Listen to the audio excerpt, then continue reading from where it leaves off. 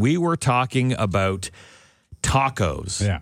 We got a phone call from Don, and he had a suggestion about a duo taco. Yes. So explain that, and you tried it. Yeah, I did try it. So he said to either use Cheese Whiz or grate some cheese and melt it, and stick like a soft taco shell around the hard shell.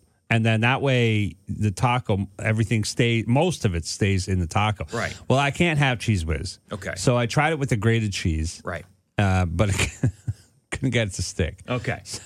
So we were telling that story about the duo taco. Yeah. And all of a sudden, this topic blew up. Yeah. We started getting text messages and calls at 740 Wolf, and we're going to go through some of the texts. It's unbelievable how something just catches fire. Yeah, Jen wrote in. For just doing soft tacos, we put the next tortilla down to catch what falls out of the next taco.